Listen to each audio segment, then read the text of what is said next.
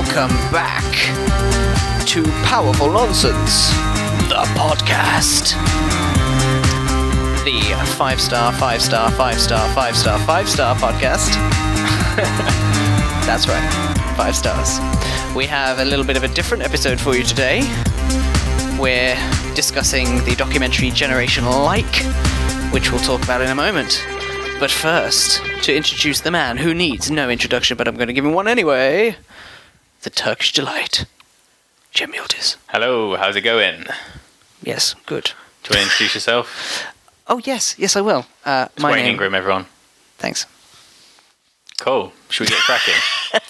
Cutting me off, just taking over my job. Do you not like what I do, chap? So as I said, we are going to be presenting a little bit of a different episode to you today. We are discussing the documentary Generation Like, which I don't know when it came out. I think it was quite recent, I assume. Yeah, it was at the beginning of the month, I believe, and it was on PBS, which I think is an American channel, which is why it's very hard for us to actually. It was hard for us to view it, but we found it on YouTube for a little while.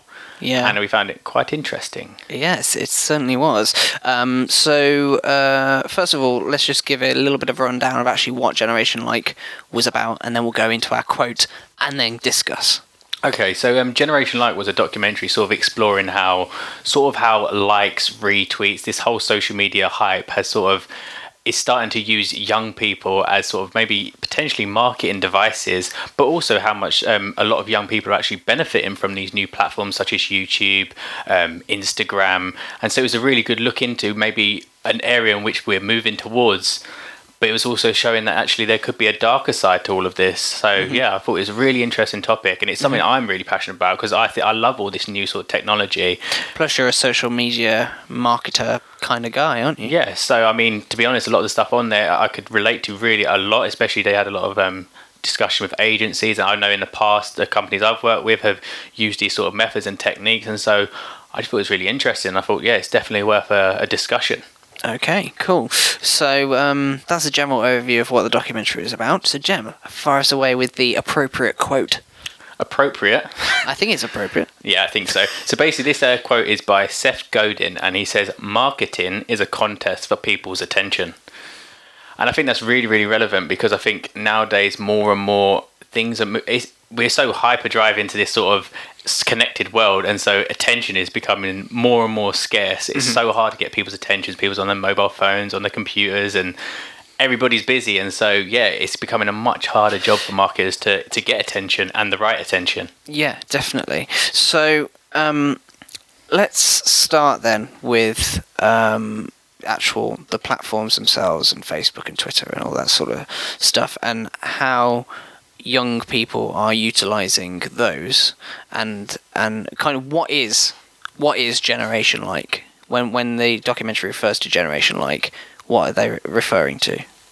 I think what they were referring to is the fact that obviously these sort of new ways of whether you like something, whether you retweet something, is becoming, I think we spoke about being a sort of a currency, but it's also this way that young people are now building up their personalities through liking, through associating themselves with certain brands. I think we also spoke about, how these young people are now wanting to put a kind of veil up of who they believe they are, who they wish they were, and these sort of channels are allowing them to kind of create these personas or these dream avatars of themselves. And so I think that's what Generation Like was trying to say, but it was also saying, well, are these big companies, these big conglomerates, are they kind of molding what our young people believe they should be perceiving themselves to be? Yeah, because the documentary refers to MTV back in the late 90s, early noughties, and all the sorts of shows that we would have watched when we were teenagers, like Cribs. Is it Cribs? Yeah. They used to MTV show you around Cribs, the house. and some millionaire shows you, some maybe Limp Bizkit shows you around his mansion, and I mean, we all brought up thinking, oh, that's what I want. I want to have that now. And in fact, I remember seeing one house actually where they custom built it, and they had a elevator going up to the master bedroom, and that was the only way you could get to the master bedroom. And I was like, that's what I want in my mansion when I'm older and stuff like that. Anyway, that's beside the point. So the documentary talks about how MTV used to be the platform to kind of show kids what they could be, what they could enjoy, what success could be, and also helping kind of, I don't want to use the word manipulate, but kind of influence, I think is probably a better word, influence their tastes and things like that. And how that was a massive giant, particularly in the States more so than over here. Massive giant in the States for kind of influencing young people, and how now social media has become that major platform, the likes of Facebook and Twitter in particular, and kind of how now, as you say, the likes and retweets and stuff have become a currency. How do you think, what are the effects of that? I think what the documentary maker was trying, well, what I saw the documentary maker was trying to say here is that initially, if we go back to MTV, you watch TV, you watch the episode and you switch it off, bam, TV is off. Nowadays, we're so engulfed in social media, but we actually mix our own personal lives into this social. We're sharing pictures of ourselves, we've got our parents, we've got our cousins all on social media, but that has become the channel to which we are now marketed to. And so I think the thing he's becoming afraid of is the fact that there's this massive blurred line between our actual real lives, our actual real personalities, and then what we're being marketed to.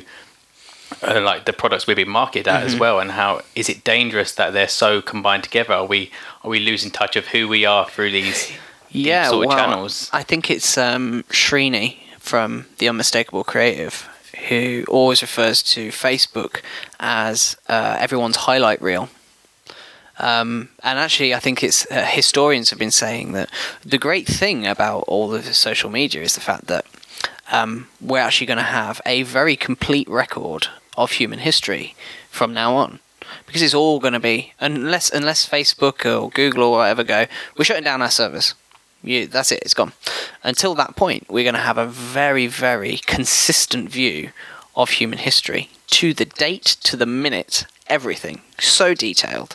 But the issue is that actually it's not going to be a true reflection of human history, because people only put online what they want people to see.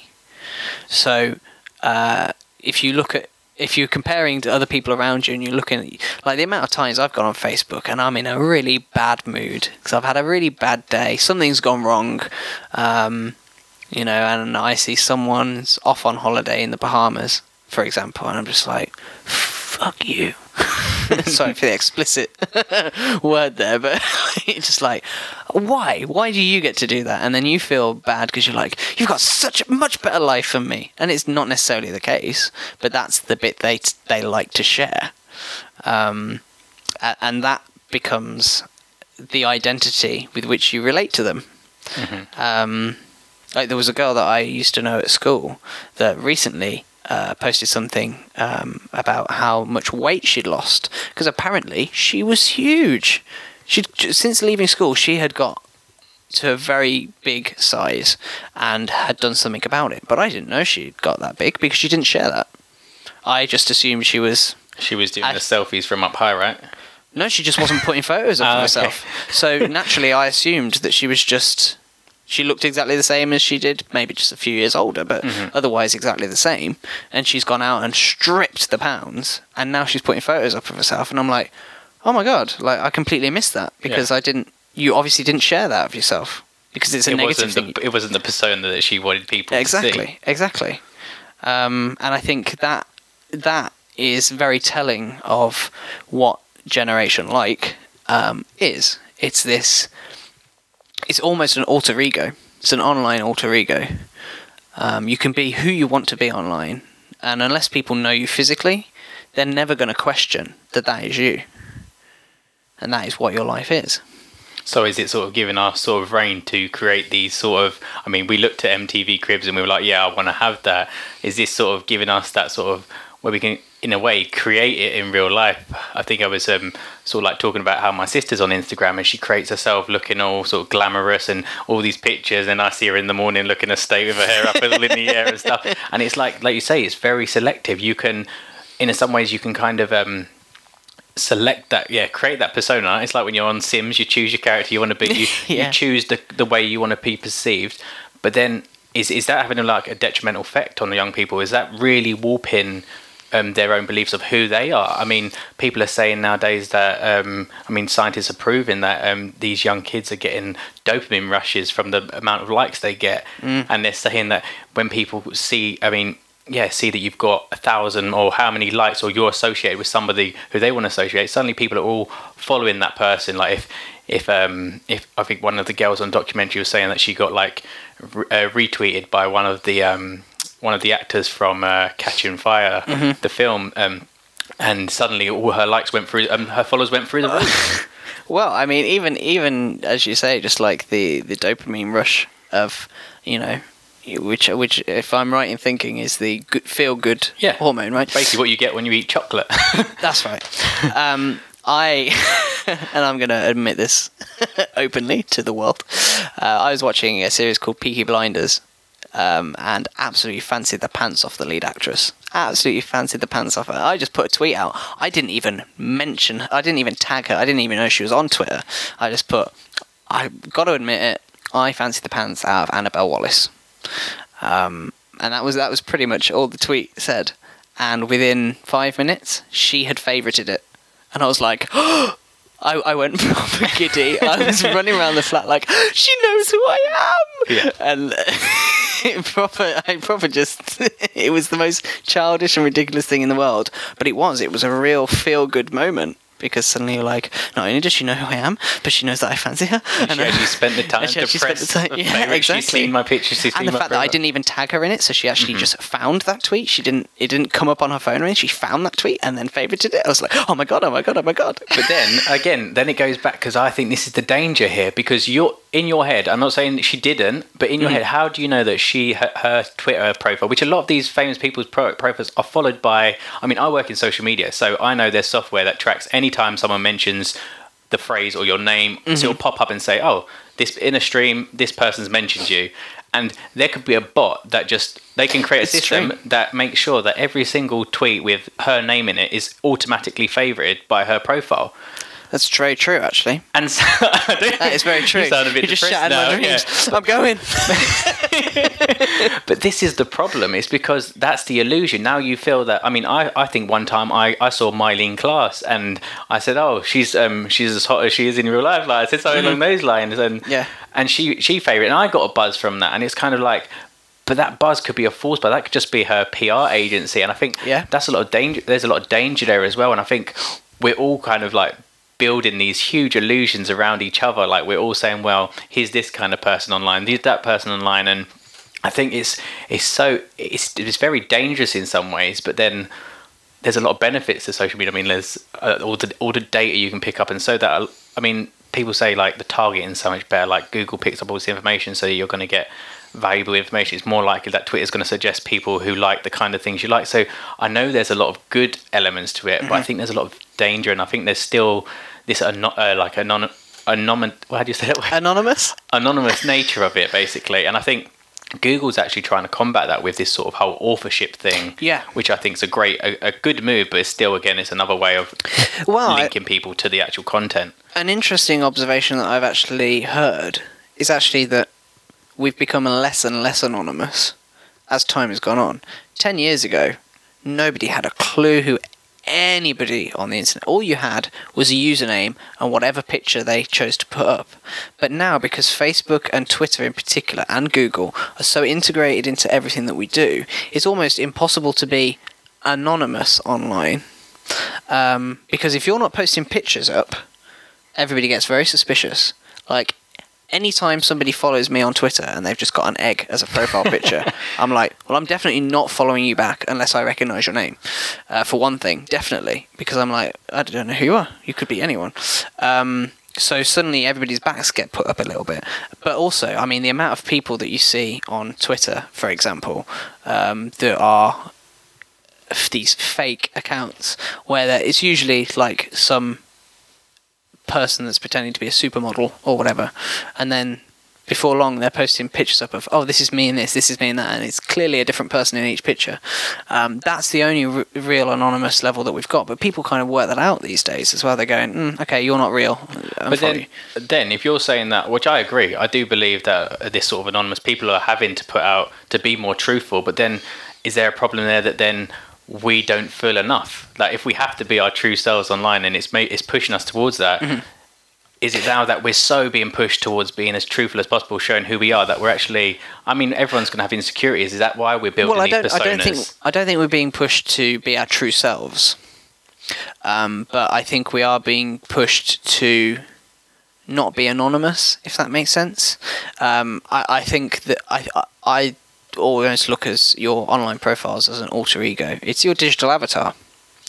In fact, I remember watching a documentary years ago about World of Warcraft players, the positives and negatives, and there were some weird scenarios. Like there was this one guy that had been playing it for so long that actually, when he went out into the real world, it felt weird to him. He'd actually switched his perception of what the real world and what the fake world was. But also there were some really touching stories of, like disabled people that couldn't walk, couldn't really speak, but they were playing on these online games and making friends and stuff, and it was like, well, nobody knows that I'm disabled unless I've told them. So there's no judgment there. No judgment, exactly. I can be who I want to be online, and whereas you could see it as a negative for the average person, I think for people in difficult situations like that, it's also a real positive that you can be empowered so much to be who you want to be, and nobody's going to take you at face value. Well, except they are, but they're only going to take you at face value of what you present to them. But then again, that's sort of like loading you up. I think I don't know if you've seen Catfish, the documentary, or Catfish, the program, and basically, so that's where people create personas of themselves, of who they are, like, and so they'll go on Facebook, create a profile, find someone, fall in love with them, and then basically keep it going for years and years. I've heard about this. And then they finally meet up, and it's nothing like. So if you're creating this persona online of who you are, then, like you say, if that disabled person then goes and meets that person who's been showing them care and affection. I've played these role play games online. You meet people and you think, I've been chatting to that person, and they send you the picture, and you're like, wow, you're nothing like I thought you were. Well, yeah. It kind of, it's like, then all of a sudden, if that's where the relationship breaks down, when you actually finally show your true self, then what is the point? Are you just going to hold up this sort of veil the whole time until the truth comes out? Is it not better to just sort of reveal who you are from the off and say, well, this is me, this is who I are? I feel that we do that with the podcast. I feel we're trying to explain, this is who we are, this is what we are interested in, and I don't see the point trying to come across as somebody else, because at the end of the day, if I ended up meeting someone who actually listened to the podcast, and they meet me and say, well, you're nothing like I thought you were, you sound a lot cooler on the podcast, and you're a bit of a drip of real but that's what I'm saying, like, I think I think it's really important that we do become our true selves online, and I think it's dangerous. I think it's dangerous the more we feed into these personas, because that's so much pressure on the young people as well, like to keep it up. Yeah. It is tough. It is because there are positives and negatives to both, and I'm totally with you in that. I think honesty is key, because, as you say, if you do present this persona and then somebody actually finally meets you, and that persona breaks, like that, you should never meet your idols kind of thing, because they'll most likely disappoint you, and it's that kind of thing. But what's happening is, and I mean, it's a phrase that I hate, but it's definitely telling, and I think it was mentioned a lot in Generation Like as well, is this idea of being Twitter famous. And YouTube famous. And Insta famous. Insta famous, yeah, that was a new one as well, Insta famous. And you've given yourself celebrity status, really, to your audience only, really. So you're not like Hollywood famous, so you're not a household name, but you have celebrity status of some level. Well, you was talking about the guy who was it the fanboy who was like a One Direction fanboy, and in the documentary he turns up to the One Direction concert, and suddenly everybody's cheering his name. Erupt. And I mean, he's not even the he's just a fan. Yeah. So now people are fans of fans. And how ridiculous is that? How ridiculous is that as a concept? Just you. He's you. He loves. But that's what he said. He said people relate to me because I'm being who they are, and maybe that's him being him true. Like we say, like it's all about, like, the online is becoming more important to build your audience, and so he is his audience, and he's being true to who he is, and suddenly he's got all these followers, and so maybe that's a lesson in itself that he didn't start like even when he said where he started his YouTube channel just to keep up with his mate when he went off to college, so they could see what each other was doing. And so he didn't start with the persona of I'm going to pretend I'm this massive One Direction fan. Was it fangirl or fan? Yeah, professional fangirl. Professional fangirl. So he didn't start off with that. He started off saying, "This is who I am. This is what I believe." And slowly people came in. It's like we could do this podcast and we could pretend that we're some sort of juggernaut businessmen with Warren Buffett, and so we could come across that way. But we don't want to, obviously. We say modest, but we could come across that way, and then we might bring in a few people, but the illusion is the audience can't build that way because you're not putting out your true self first. Mm-hmm. Yeah. So I think that's what I think is dangerous. I think it's dangerous because I think too many young people are coming at it with, okay, the platform's there, I'm just going to create the illusion, create the persona, where really it needs to work backwards, because most of these people who do get this fame and this sort of accolades or get followed or whatever you're doing it for, it's because they were true to who they are and they shared who they were, and people like that. And I think maybe people are afraid that people might not like who they are. Yeah, and I think that is a major part of the issue. And I mean, I've seen so many conversations where people are competing. They go in, "Oh, well, I've got more followers on Twitter than you." What? Like, why does that even matter? Like, but it does. It's particularly to the people a little bit younger than us. I mean, they're still the same generation as us, but a little bit younger than us, like teenagers. It's a big thing. If you've got over 1,000 followers on Twitter, it is huge. That's a really big deal to them. And in fact, I remember, I'm a big wrestling fan. Just a disclaimer there. I'm a big wrestling fan, and I think it was a year or two ago. One of the wrestling companies put out a documentary about some British wrestlers that they were in a reality TV show competition, and there was a fight that started out because one of the wrestlers said to the other, "Yeah, but how many followers on Twitter have you got?" And he was like, "It doesn't matter." "Yeah, but how many have you got?" "Well, it doesn't matter." "Oh, I've got more than you then, haven't I?" "Why does it matter?" And I full on, like, fisticuffs and everything broke out because it mattered so much. And I just think that's a really bizarre place to be.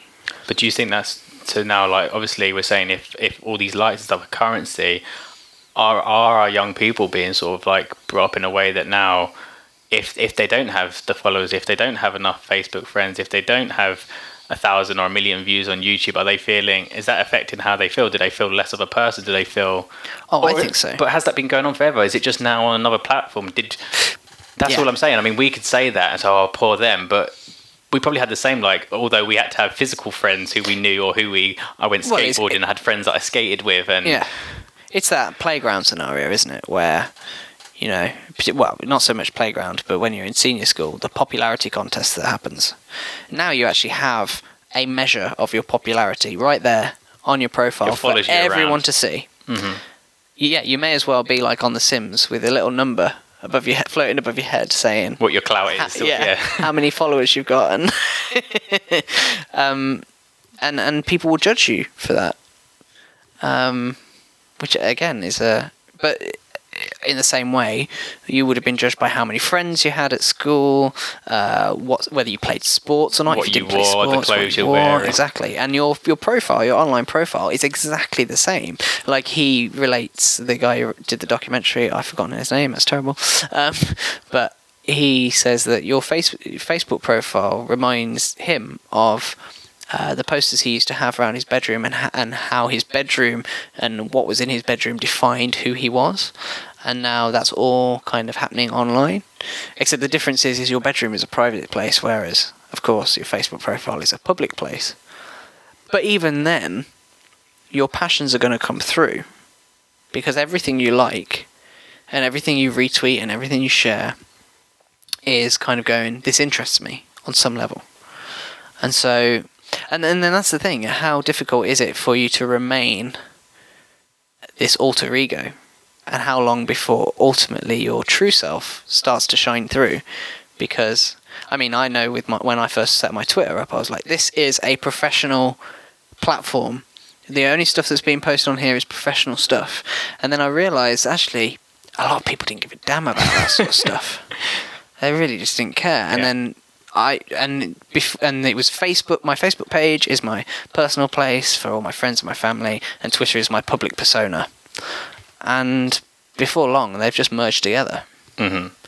So is that what online is doing? Is that what digital is doing? I think, is it making everybody on that sort of level playing field where it's be your true self, expose who you are, and you have to, if you're on it, which everyone has mobiles, everyone has computers, if you're on it, you have to play by the rules, which is expose yourself. And I think that's what people are saying. I think, like, it's with my mum. Like, my mum, when I say, I'm going to pay online with the credit card, and she's like, oh no, it's like, she's like freaking out, thinking that someone's going to steal the day. But then you look at young people, and it's like they'll sign up straight away, or they'll use their Facebook login on anything, and it doesn't even faze them. Like, there's no one. You're not saying, aren't you worried that your information's on there? No, it's just you're brought up with it. Like, we just do it naturally. It just happens. Like, well, I remember when the likes of Foursquare and Facebook check-ins came out, and I initially got my backup. I was like, I don't want people to know where I am.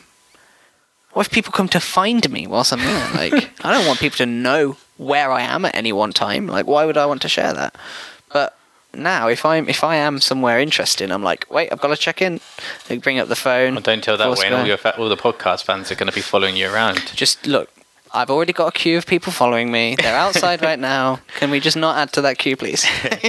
Yeah, we'll add in the background noise after a bit. Yeah. But yeah, no, it's true. Yeah, it's true, and I think that's the thing. I think young people are moving away from. They don't even consider the fear of somebody kind of taking their knowledge, or that's who they are. They're just open. They're just totally open online. Yeah. But one thing I was worried, and I was talking to you about, is like, if this is the case, if we are in this sort of hyper exposure of ourselves and who we are, or we're creating these personas to the point that maybe they're restricting our actual well-being to the point that we're constantly lying of who we are, do we need to start like training young people to really start to understand the channels a little bit deeper, and understand that, although that lady or that famous person who tweeted you, it might not be that famous person, or just because you have shattered my dream. I know. But it's true. But I think that is so dangerous as well, though. That's the thing. There is that you need to kind of be media trained to understand that, that person might make that video about Skittles or whatever product, but it's more than likely he's been paid for it. And just be aware that that person should maybe be open to the fact that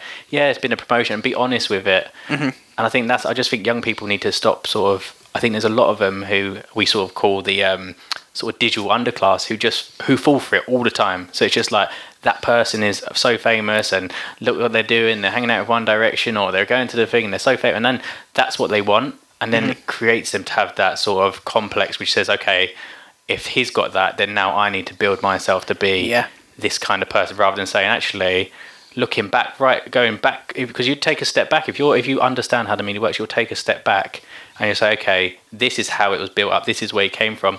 It's what I do. I like to break down why someone got to that place. When you break it down, it goes back to them being their true self. And I think that's the problem. I think young people come in halfway. They come in when the overnight success, who's actually been working on it for, say, 5-10 years before, suddenly becomes overnight success, and they want that fast track. And it goes back to why a lot of young people want that instant gratification, why online works in that way. And it's sort of, we jump into the fast track, but we're also then kind of, by jumping to that fast track, we don't know particularly who we are yet, and so we're going to create this massive persona that's going to bring its whole load of issues. And that's why I think training young people early and talking about like being really open. I mean, young people are always going to have complexes. I have complexes, you have complexes, everyone has complexes, but just learn to understand them, and learning. And I think online allows people to sort of accept that there's strange people. You just said online, you just admitted to the world you're a wrestling fan. Someone might look at you and say, well, you're 25 going on 26 and you still like wrestling. 24 going on 25, actually. Okay, 24 going on 25. But that's what I'm saying. But to say, well, you're still into wrestling, that's like, that could be, to some people, that's a bit of like faux pas. Do you really want to accept that? Do you want to say that? Like, I mean, you're still single and stuff, so we can cut it out. But that's what I'm saying. But it's just it's fine. I'll openly admit that I'm single. Yeah. but that honesty. But you'll find that now, by being honest with who you are, you'll find the people who likely would like to associate with you. And that's all I think. And that's why I think the generation need to be educated to understand. I mean, actually, I think, yeah, it's interesting because I think the situation is the people that are creating these alter egos are really only going to attract the people that want those alter egos, and likewise, the people that are genuine are going to attract the audience of people who like genuine people and are probably genuine people and themselves. like the stuff that they like that actually like who they are. Yeah. So actually, as you say, it is quite dangerous because these people with these alter egos are only going to be mixing with people that want that alter ego and want what they have, and are either going to pine after it or try and create and replicate and mimic what this other person has done, which, okay, in itself could be quite empowering for someone. But yeah, I think it's that honesty is the best policy kind of thing. Of, you know, if you're just genuine, if you're transparent about who you are, you're actually probably more likely to get a decent, strong following. Admittedly, it's going to take you a lot longer to achieve that. And I think it just goes back to if these musicians and whoever else suddenly get signed up to the agency and they say, well, you've got to take off your clothes and you've got to go in this video and we've got to push you down the stairs and make a funny video out of it. It's like, wait a minute, yeah, that might build me an audience. It might get me 1 million views on YouTube or whatever, but that's not why I went into it. I don't want people who think I'm funny because I can fall downstairs. I came in it because I want the music, and I think that's where it gets a bit sort of, there's the boundary there. It's like, why are you doing these sort of things? And like, is it for the right reason, or are you just trying to get attention anywhere you can? And I think that's really what you need to look deeper into. I mean, that's more the marketing side of it, but it's the same with people. If you're using online in a false way, in a unrealistic persona of yourself, then you're only going to attract the wrong kind of people, and you're going to get the wrong kind of results from what you want out of it. Yeah. I mean, I just want to clarify. I love social media. I love how empowering it has made everyone. But yeah, as I think I said to you earlier this morning, we are still really unsure as to how to use social media. It's a new thing that's only been around really at the capacity that it's been at. What was it, Facebook's 10th birthday this year?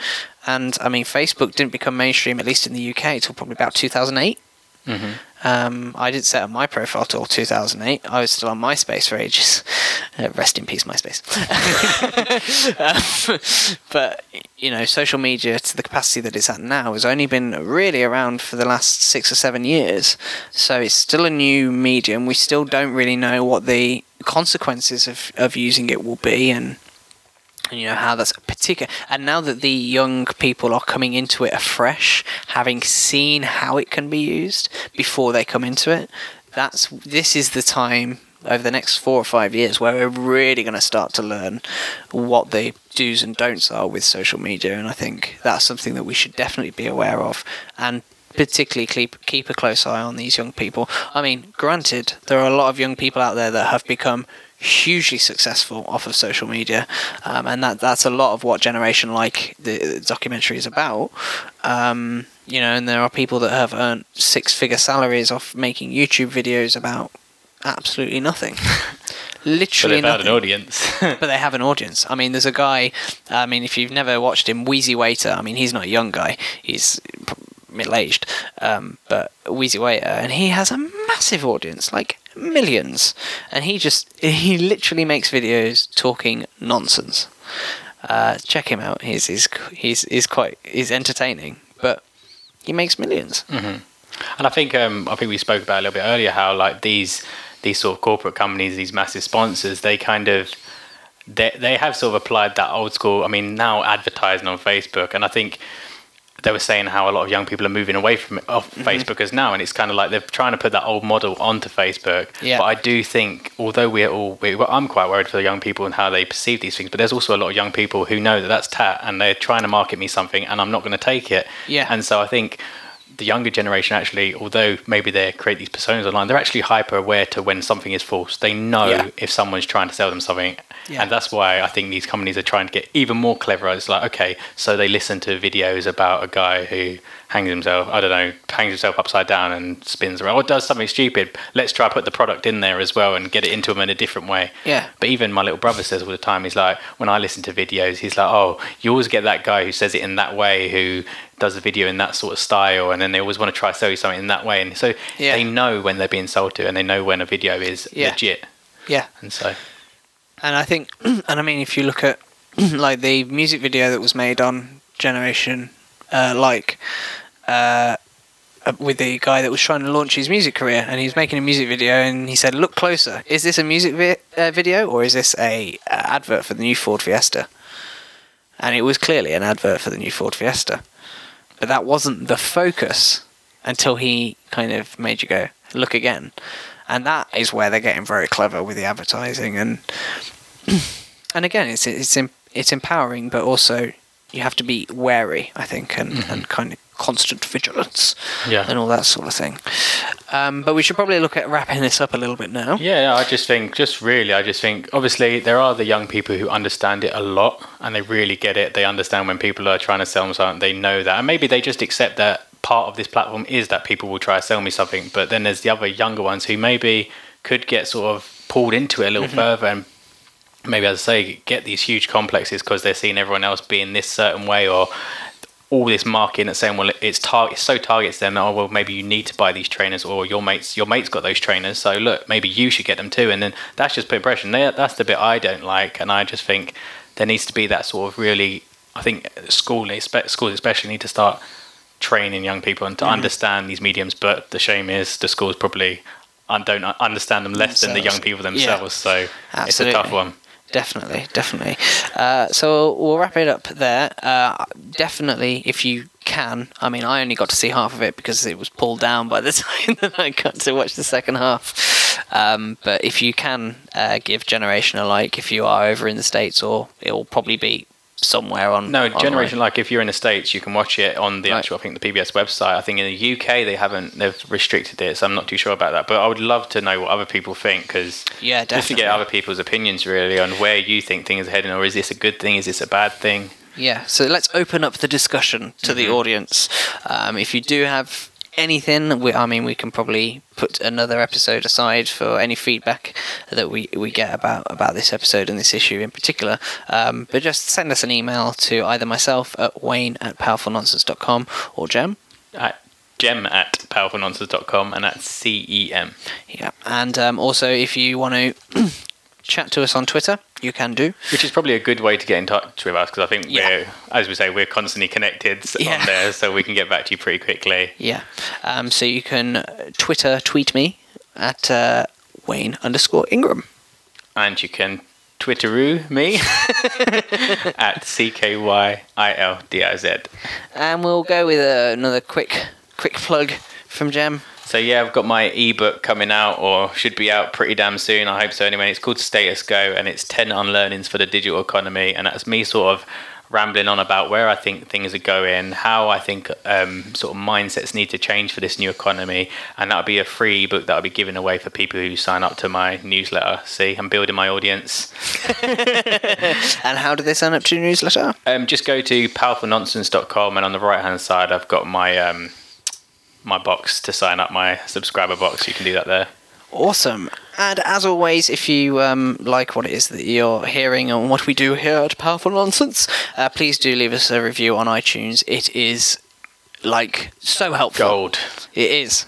Yeah, it's our currency. It's our country, and it makes us feel good. I'm sure we get a dopamine rush from it. So please do leave a review. It really does help support what we're doing and continue having these discussions. And I know we was obviously a little bit off topic to the usual, but again, this all relates to business. This is all about mindfulness in the digital economy. We need to really understand these platforms so that we know how to work within them, whether that's through our artist endeavors or through our creative endeavors or business endeavors. We have to know these sort of things. I think that is a very good point to end there. So Generation check it out, and until next time, have fun. See you later.